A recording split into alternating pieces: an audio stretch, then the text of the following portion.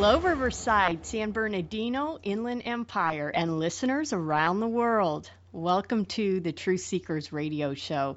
I'm your host, Angeline Marie. Thanks for taking the time to join us. We're broadcasting from our flagship station, KCAA 1050 AM, the station that leaves no listener behind. If you're located in the Southern California Inland Empire, you'll find us on KCAA 1050 on the AM dial. But if not, you can find us streaming on kcaaradio.com or talkstreamlive.com. You can also hear our program rebroadcast on Liberty Works Radio Network at libertyworksradionetwork.com or on Red State Talk Radio at redstatetalkradio.com. And you can check their websites for broadcast days and times. Also, don't forget you can always find podcasts posted on kcaaradio.com to listen at your leisure. And you can learn more about our show at truthseekersradioshow.com.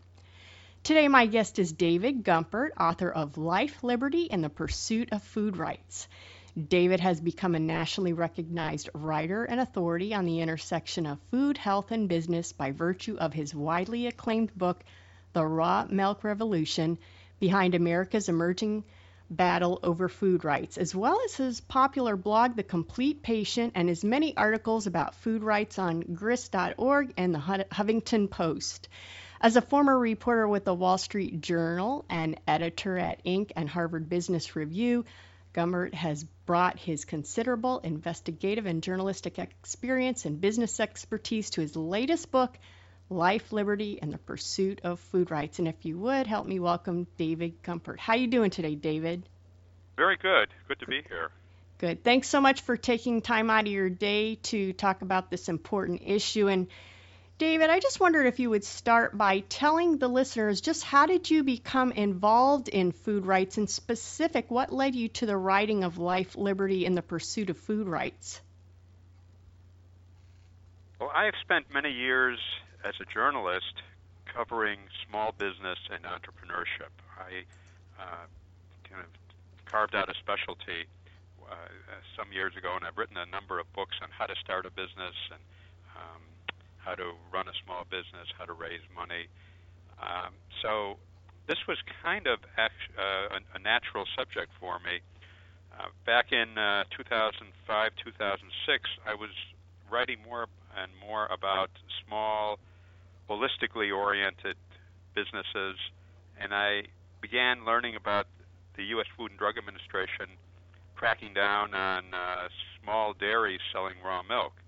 And I knew very little about raw milk and about farming, but I did know that farms are small businesses. And I also knew from my experience that it's unusual for the government to crack down so harshly on a particular industry, unless there's some reason. And I couldn't really, at least immediately, figure out the reason. All I knew was that the FDA was and state agriculture agencies were launching sting operations and undercover investigations and all kind raids and all kinds of things against small farms. To me, farmers have always been, I don't know, somehow sacrosanct or somehow very important people. I have a lot of respect for what farmers can do and what they do. Maybe because I'm a city person. I've never really had much involvement in growing food. It's a little like auto mechanics. I don't, not very mechanical, and I have a lot of respect for people who can fix cars and that sort of thing. So, so I became more and more interested. The more I looked at it, the more unsettling and disturbing the whole situation seemed to me. It just, and I still find it pretty outrageous because they're from everything I can tell, and I've studied the data, and I've studied a lot of these cases very closely. There isn't any obvious reason for the agencies, regulators, to be cracking down as hard as they are. They say it's about food safety. They say it's about protecting people from dangerous food, and yet many of the farmers they're cracking down on have not had any instances of people getting sick from their food, and never had any examples of public health people finding pathogens in their milk or anything like that. So and I just became more and more interested and found in a lot of these cases there there's a lot of, I would say, a lot of prejudice that has built up over many years against raw milk, and there's also a lot of fear mongering around food safety that isn't always warranted. And then I've also came to realize that big corporations are actively involved, and they are experiencing, or at least they're viewing many of these small farms, which are attracting more and more customers. They're viewing them as a threat, Mm-hmm. and so those factors kind of got me involved in Okay. looking into it more and more. Why do you think that there is an increase in interest in organic and visiting farmers markets, buying raw milk, etc.? Why do you think that is on the rise? Well, I think there's a growing disillusionment with the what I call the public food system or the factory food system. People are becoming more and more concerned about health problems that are coming up and beginning to make the association with those health problems, chronic health problems like asthma and diabetes and Crohn's and those kinds of problems, and the food that they're eating. Now, those aren't necessarily the only causes of some of these conditions, but people are finding that when they switch to a more what we call nutrient-dense diet, that oftentimes their health improves and some of these conditions abate. Just as one example, there have been a couple of large-scale studies out of Europe that show pretty clearly an association between raw milk and declines in childhood asthma and childhood allergies. And so people are beginning to learn about these kinds of studies, and they're hearing from friends who are having good experiences, and so they are more and more doing what I call exiting the conventional food system. Do you think because food regulators are putting more fear into small farmers, do you think this is actually maybe on the other side fueling the food rights movement, or are they really scaring these people?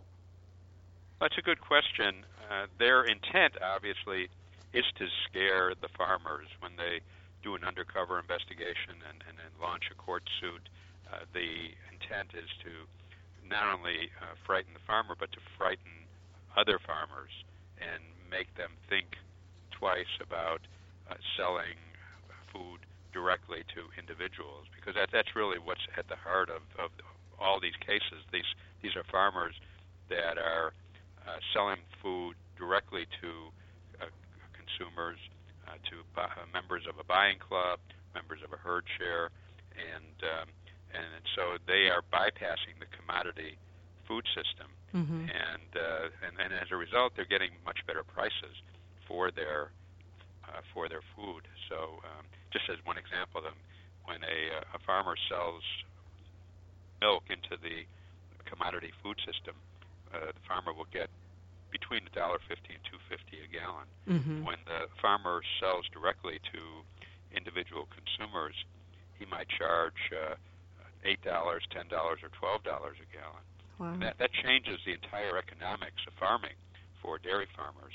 Right. And that when they can suddenly get 3 or 4 times what they've been accustomed to getting for their product, because suddenly, instead of instead of kind of being in a subsistence living where they can barely eke out a profit, suddenly they can earn a regular kind of a living just like other people. Hmm. And so that's a big part of what goes on. But I think that what happens in the end with these cases, it's kind of counterintuitive. You would say, you think, well, all these farmers are being scared off, and then all the farmers who see this are being scared off.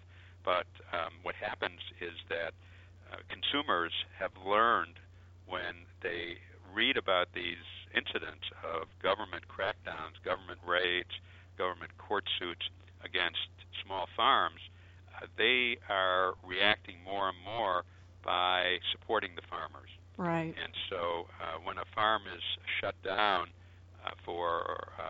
say, as a result of a raid, when the farm reopens, say 2 weeks later or 3 weeks later, they find that their business is better than ever. And that kind of, I think that's kind of frustrating the government regulators and the corporate backers who are encouraging them, because rather than intimidating a lot of farmers and trying to scare them out of business, it's doing just the opposite. It's not only encouraging those farmers, it's attracting more farmers, more would-be farmers, more young people to get into farming, because they see that it is possible to earn a living if you sell directly within your community. Hmm. Okay, David, well, it's time to take our first break. Listeners, today my guest is David Gumpert, author of Life, Liberty, and the Pursuit of Food Rights, and we'll be back momentarily on the Truth Seekers Radio.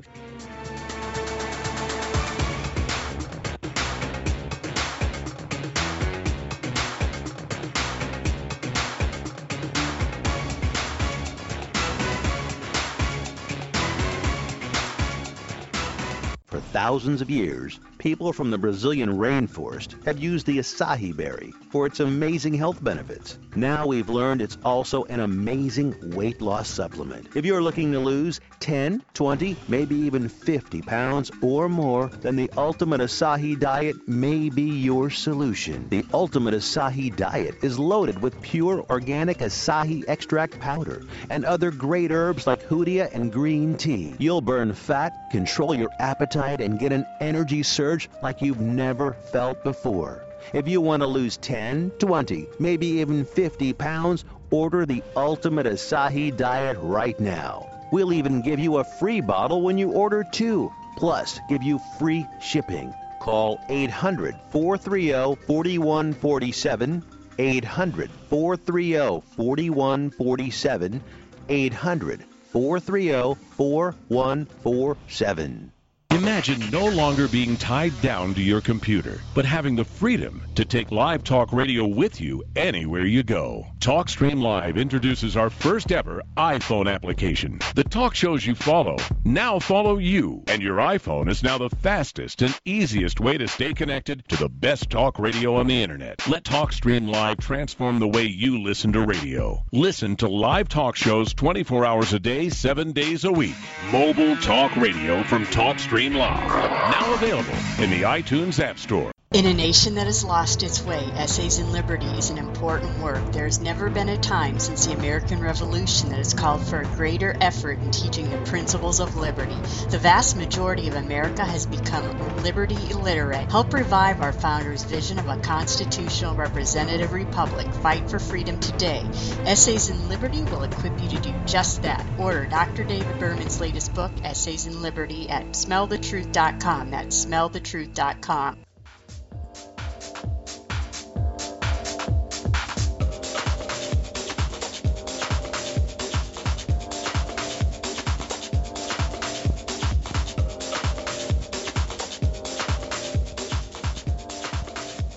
Welcome back. You're listening to the Truth Seekers Radio Show. Today, my guest is David Gumpert, author of Life, Liberty, and the Pursuit of Food Rights. And David, I want to read a paragraph. It was early on in your book, page 23. And the reason I'm doing this is because I really think for people that might not be aware of just how extreme some of these measures are, I think this really makes the point. I mean, I was shocked when I read it, so I just want to read it real quick. It says, On December 1st, 2008, officers from the Lorain County Sheriff's Office, dressed in full tactical armor, arrived at the home of the club owners in LaGrange outside Cleveland with Lorain County Health Department and Ohio Department of Agriculture inspectors, with weapons drawn, and trained on one owner, Jacqueline Stowers, her in-laws, and 8 small children. Stowers was homeschooling.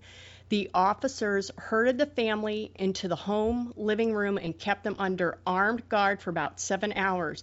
The agriculture and health inspectors executed a search warrant, taking cell phones, 3 computers, business records, and a year's worth of frozen meat, mostly lamb from the Stowers' own herd.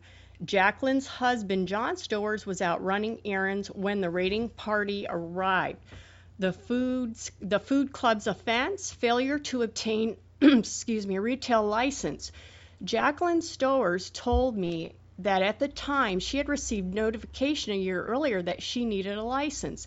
And when she wrote back to question it based on Manna Storehouse being a private membership organization, she didn't receive a response until the raiding party showed up. So, David, do you really think when they're dealing with Americans, and these people really just want, if I read your book right, they just really want to fill a need in their own community. There's obviously a market there for these products.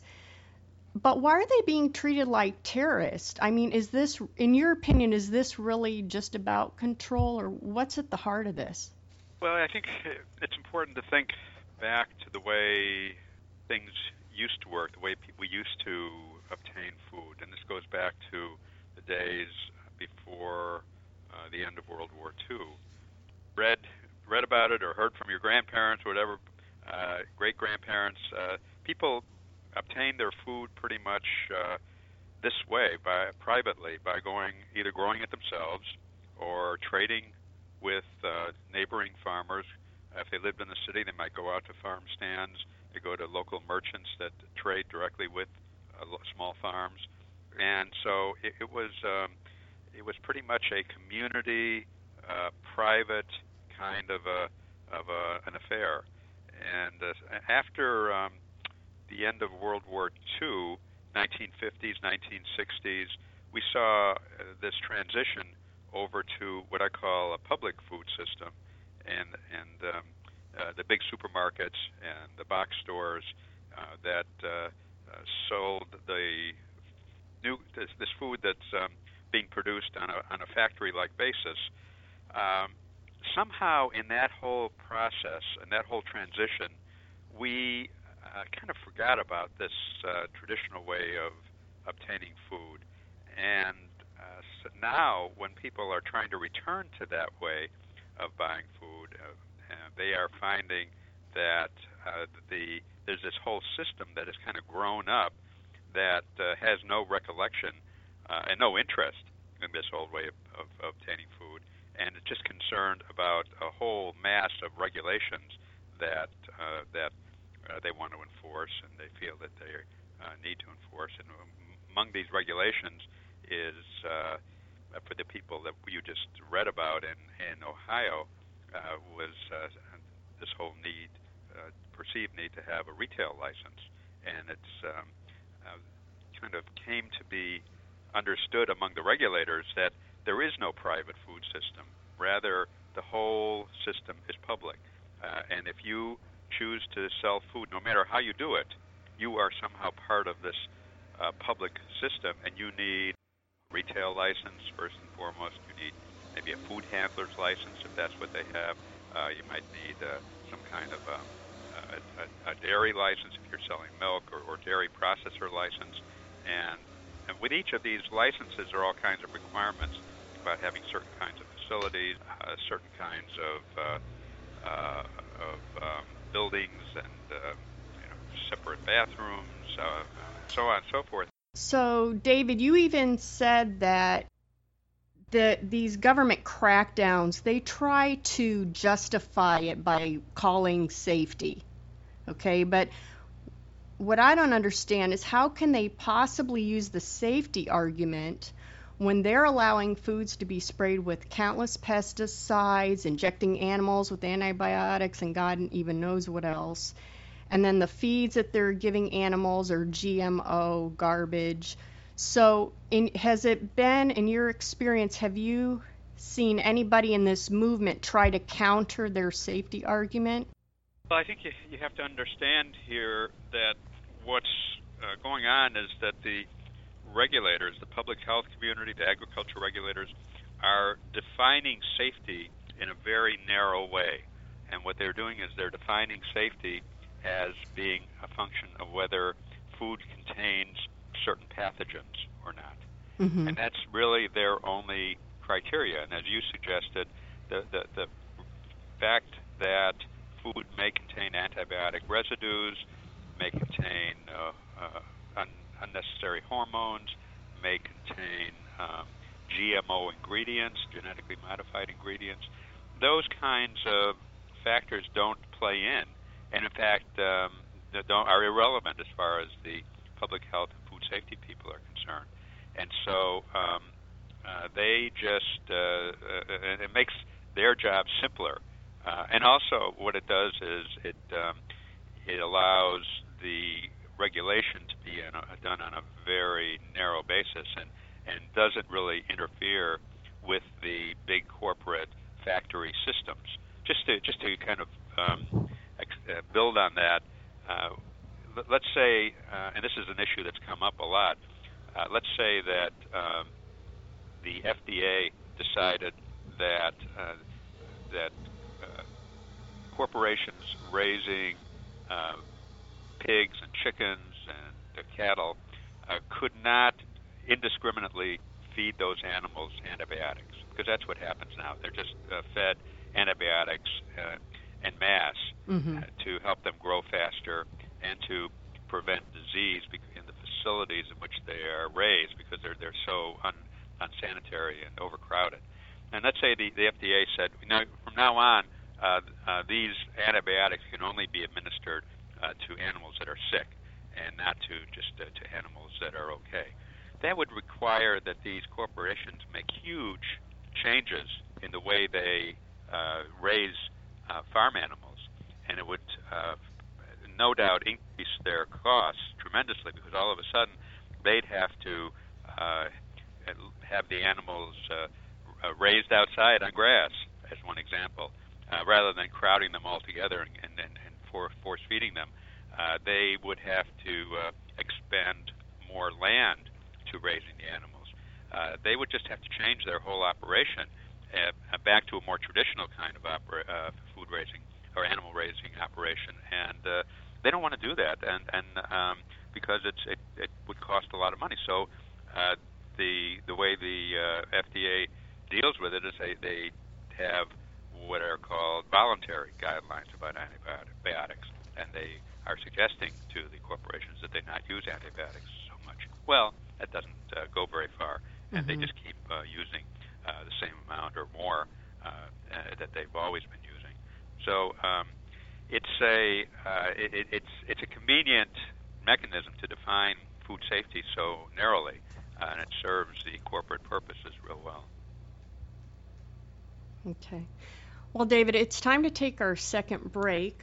Listeners, today our guest is David Gumpert, author of Life, Liberty, and the Pursuit of Food Rights, and we'll be back momentarily on the Truth Seekers radio show.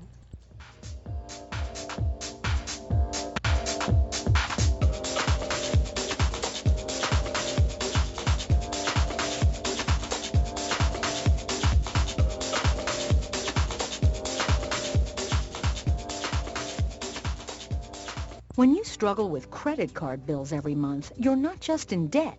Debt is all around you. I see people every day that are on the brink. They're going to go over the edge, and at the bottom is bankruptcy, and we pull them back. At the Debt Helpline, we're experts at helping you resolve your debt problems and become free of debt. We can help you pay off your debt and give you one lower monthly payment that you can afford.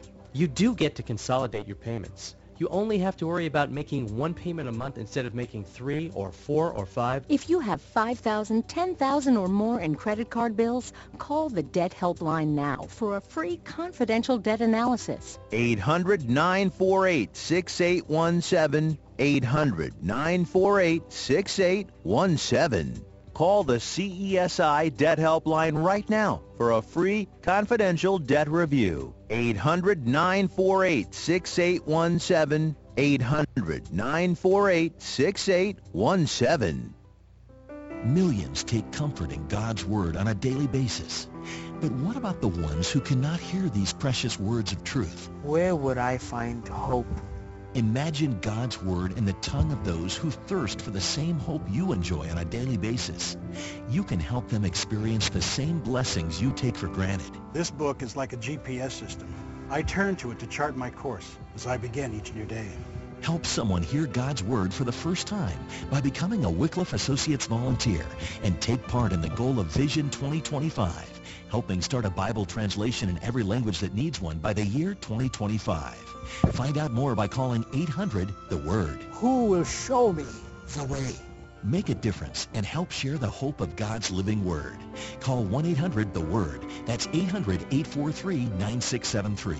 Or go to our website at wycliffeassociates.org and find out how you can become a Wycliffe Associates volunteer.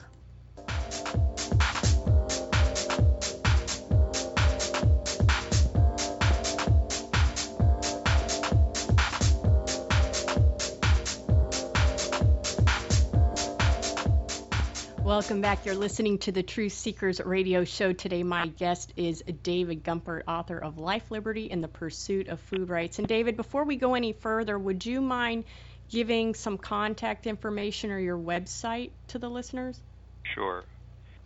I write a blog that is called thecompletepatient.com, just the way it sounds, except it's all like one word, thecompletepatient.com. And people can find information about obtaining the book. They can link right to it and make a purchase, and also they can contact me directly from there. Okay.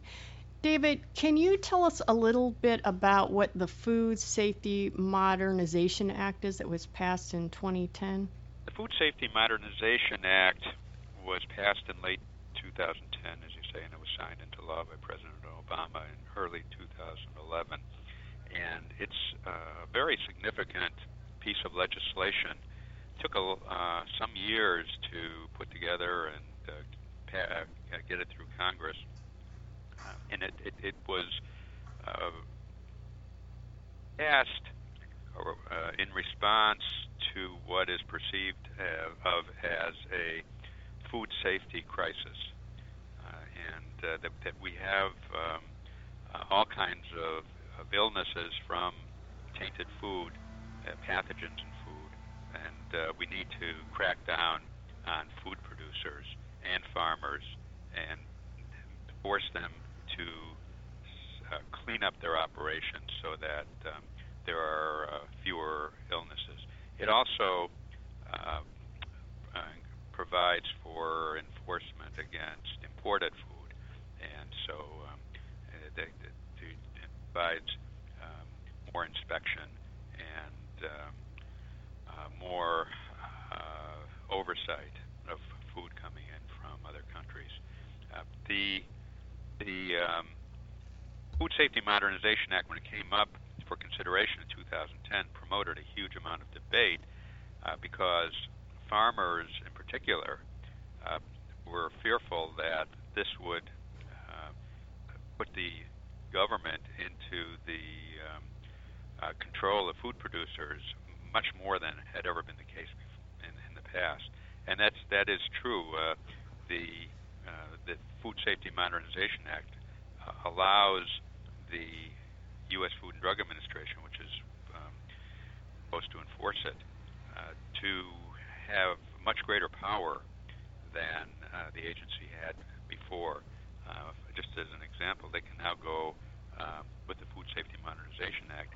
They are allowed to go onto the premises of food producers, of farms, and conduct inspections and inspect view their financial records, other business records, whenever they want, without the need for a search warrant or without the need for some kind of an outbreak of illness that might suggest that they do some more investigating. So, and the other thing it does that's a big change is it puts the FDA into the business of regulating farms for the first time. Farms have really been kind of off limits to regulation, aside from the inspection of dairies and inspection of certain producers of meat. But for the most part, farms, especially those that say grow fruits and vegetables, have been pretty much on their own. And now, with the Food Safety Modernization Act, the FDA can come in and say, and develop criteria for compost and for crop rotation and for water. And this is something they never had the authority to do before. And actually, the Food Safety Modernization Act, even though it was passed in early 2011, it hasn't really been enforced yet. And the reason is that the FDA has been busy developing standards for all these kinds of things, for compost and for water and for soil and all the things that are going to go into regulating and enforcing the Food Safety Modernization Act. Probably going to begin next year with with this intensive enforcement, and I think a lot of farmers are going to be in for an unpleasant surprise when that all starts. David, can you summarize a little bit about a case you talk about in your book regarding Alvin Schlangen in Minneapolis? This seemed to be one of the few cases that had a positive outcome in favor of food rights. Can you tell us a little bit about that case? Sure. Alvin Schlangen is a farmer in Minnesota, a couple hours outside of Minneapolis, and he used to be actually in the egg business, selling eggs on a large scale, and decided he didn't want to be kind of a factory farmer, and altered his operation, adjusted it to serve individual consumers on a private basis.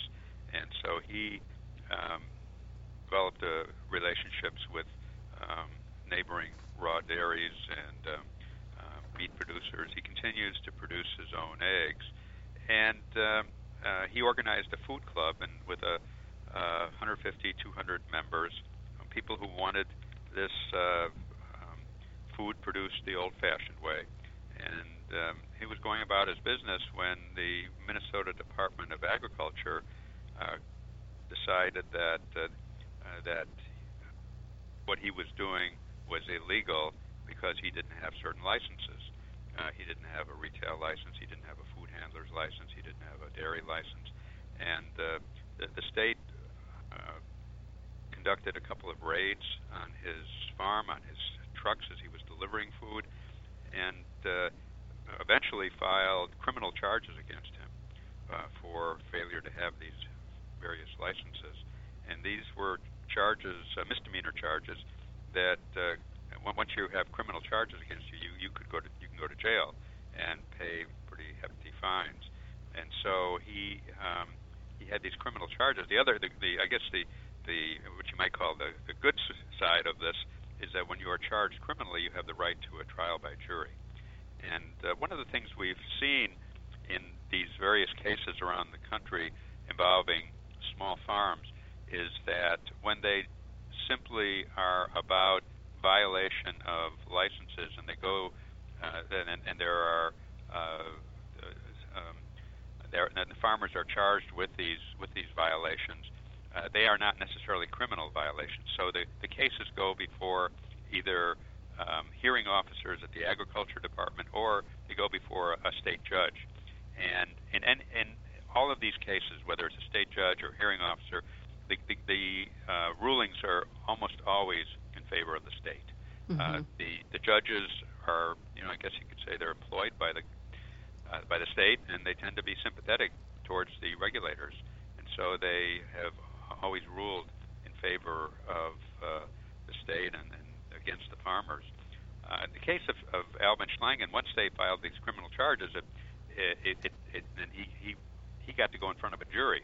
These are ordinary citizens, and he had a jury of 6 people, and I think it was a 3-day trial that occurred just a little over a year ago, and the jury debated, I think, 4 hours and acquitted him of all the charges. That was a huge change, and it sent a very important message to the regulators that that ordinary people aren't necessarily in agreement with what they are doing, and so Alvin was free to continue organizing his food club. It was an interesting situation because not only was he acquitted, but once he was acquitted, he got all kinds of new members, people who had read about his case and liked his operation, and they wanted to join his food club. So it turned out to be a kind of I would say, an unusual kind of marketing campaign for Alvin. You talked about a Rosa Parks moment. Was that it, or what was the Rosa Parks moment in the food movement, food rights movement? Yeah, I guess there's, as I said, one of the big challenges here has been the farmers get charged with various violations, and they go in front of a judge, and then they invariably lose. And it's a situation not unlike what was happening in this country to blacks before the civil rights movement came along. Blacks in the South would get charged with all kinds of crimes that they may not have had anything to do with, but they would get in front of a white judge, and they would generally be convicted, and sometimes in front of a white jury and be convicted. But once that all changed when woman Rosa Parks stood up in actually she stayed seated in a bus in Alabama when she was supposed to have told to move to the the black only section, and she said she wasn't going to move, and that particular incident really sparked the whole civil rights movement. And I think for in the food rights area, there's been kind of this search for or longing for this similar kind of moment when a farmer would stand up and say, no, I'm not going to do it, and then the system would be exposed the system would be exposed for the problems, and that's kind of what happened with Alvin Schlangen. Right. Okay, David, we're going to take our last break. Listeners, today my guest is David Gumpert, author of Life, Liberty, and the Pursuit of Food Rights, and we'll be back momentarily on the Truth Seekers radio show.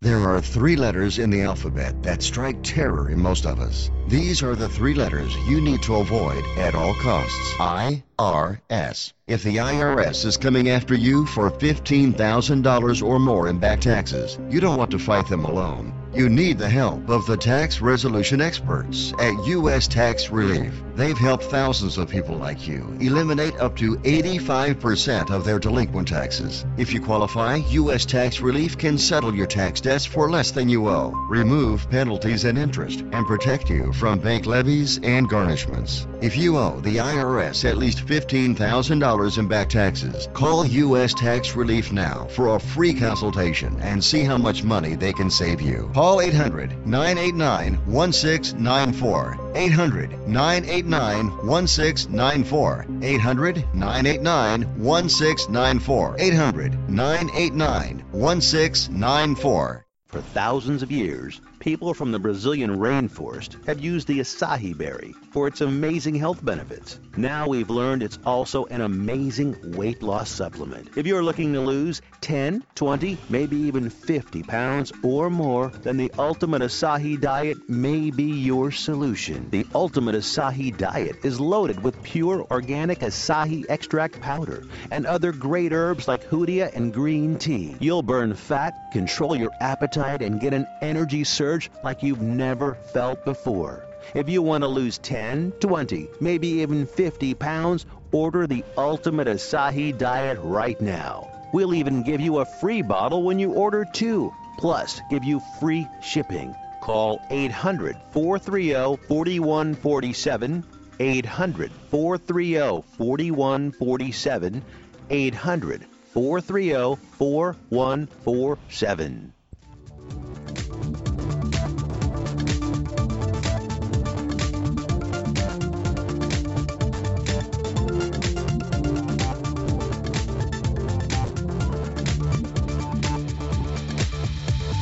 Welcome back. You're listening to the Truth Seekers radio show. Today my guest is David Gumpert, author of Life, Liberty, and the Pursuit of Food Rights. And David, I was wondering, has it been your experience, as far as the mainstream media goes, do they really check or look into the information for accuracy when it's put out by FDA and Center for Disease Control and those types of organizations, or do you think they pretty much just regurgitate the information that they're given and then present it as fact? My sense of it is that they pretty much regurgitate what they are given by the FDA and the CDC. And the reason they do that is that I think that they are intimidated by the fact that these people tend to be scientists or scientifically oriented. And the reporters often feel that they don't have the background or the wherewithal to appreciate either the data or to fully evaluate the circumstances of some of these cases.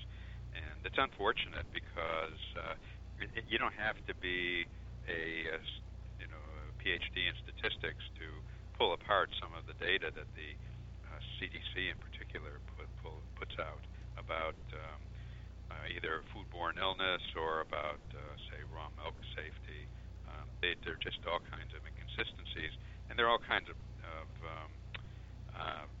issues with the way they present the data. Oftentimes they really present it in a way to try to make it look like we have a serious food safety problem when oftentimes we don't. David, I heard you in another interview talking about food sovereignty and how our communities are banding together and passing ordinances regarding food sovereignty. Do you see this continuing to rise in that area? Well, just to explain, food sovereignty is a term given to a movement that sprang up in Maine, and a number of activists there became concerned about all these judges' decisions that were going against farmers, and they said, there must be another way of kind of approaching this whole issue of private sale of food between farmers and individuals. And what they came up with was the idea of proposing ordinances, actual laws within particular towns. And they began proposing ordinances in their towns along the coast of Maine, small towns of just of a few thousand people, but and these are towns where they have town meetings and people turn out and decide on what the laws should be. these ordinances began to be passed in 2011 and 2012, and now there are 10 towns in Maine that have ordinances that allow private sale of food between producers and consumers outside of any kind of state or federal regulation. Mm-hmm. So in those towns, the regulations don't apply in the private sales. Now, the state got very upset with this because they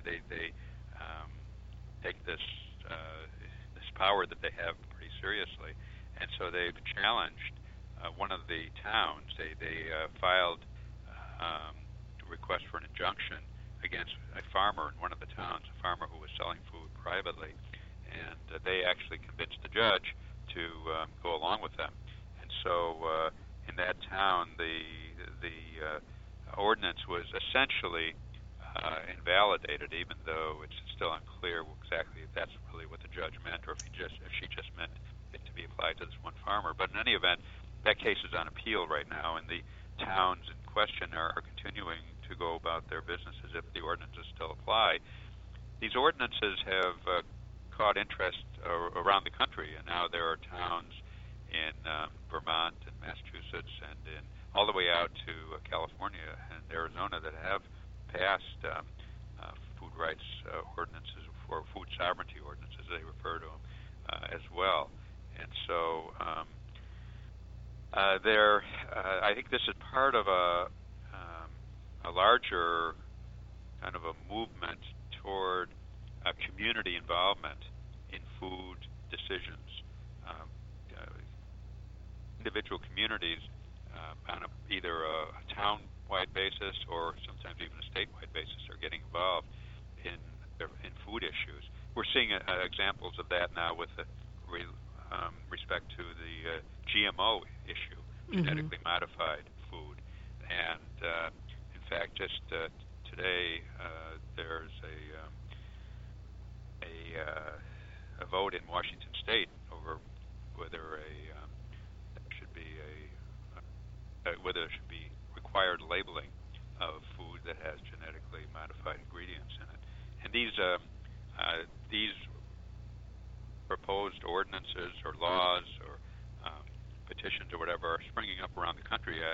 I think it's close to half of all the states have proposals now in some way or another to require companies to provide labels on their food when they contain genetically modified ingredients. I see this as just another outgrowth of this community involvement in food decisions. Right. What would you say to someone who says, well, this food rights doesn't really concern me. I shop at the chain grocery store, and as long as the food's there, I'm good. Do you think in the long run they should still be concerned? I mean, I think people need to become concerned about the quality of the food and the safety of the food. When I speak about safety, I'm speaking about more than pathogens. I think they should be concerned about things like antibiotic residues and about overprocessing and GMO ingredients. Now, many people can prefer to kind of stick their head in the sand and not either not investigate or not listen to what's going on, and that's their privilege. I mean, that's I think one of the I'd say underlying tenets of food rights is you have the choice, you have the right to decide what food to put in your body, and if people want to go to the supermarket and put overly processed food into their bodies, that's their privilege. I mean, that's their right as Americans, and and that's partly why I am concerned when we have these laws that are being proposed or passed, like in New York City, where they try to limit the size of soft drinks, and you can't have soft drinks over a certain size because they want to limit sugar intake. Well, I think that's an admirable goal to limit or reduce people's consumption of sugar. The problem with that is you start limiting what foods people can access, and you slide down a slippery slope. And we've seen that we've seen that with regard to regard to raw milk, and we're seeing it with regard to say farm slaughtered, custom slaughtered meat. We're seeing it in schools now. They've banned, many schools have banned peanut butter because more and more kids are allergic to it.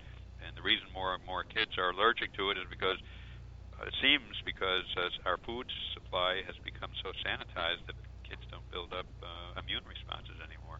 So you get these kind of you slide down the slope, you get these unintended consequences, and you get more and more restrictions, and that's kind of what it's not the right direction for us to be going in.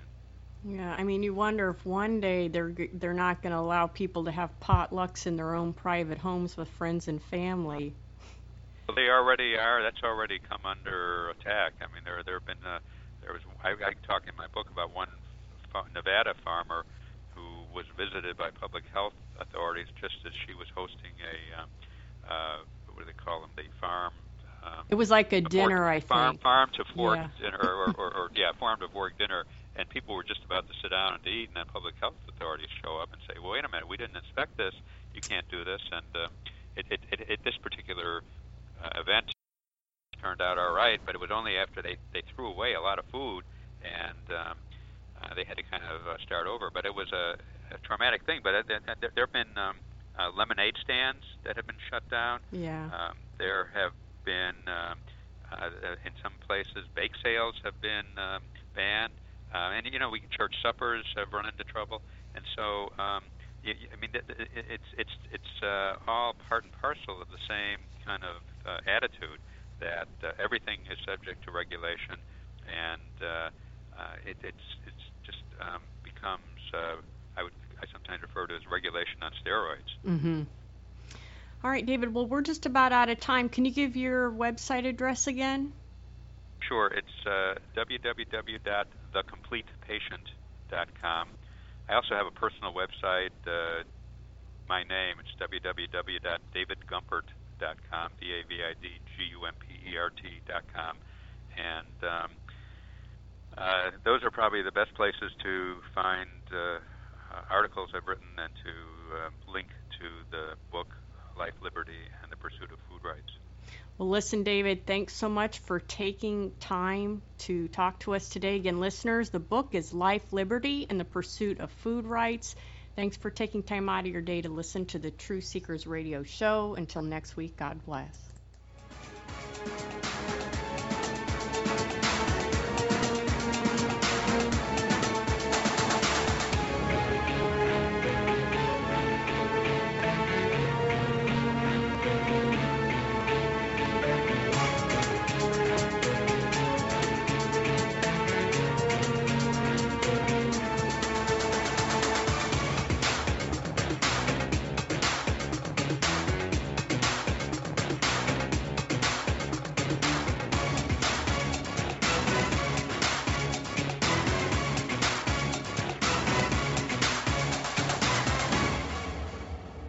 Did you know a sugary drink contains around 200 empty calories per can? This is registered dietitian Jim White. It's no surprise, extra sugar means extra calories. This can result in weight gain, offering little to no nutritional benefit. Nutritionally sound beverage choices are water, 100% fruit juice, and low-fat or fat-free milk. Cutting out sugary drinks allows you more room for fruits and vegetables, whole grains, lean proteins, and low-fat dairy. Visit eatright.org for more healthy tips.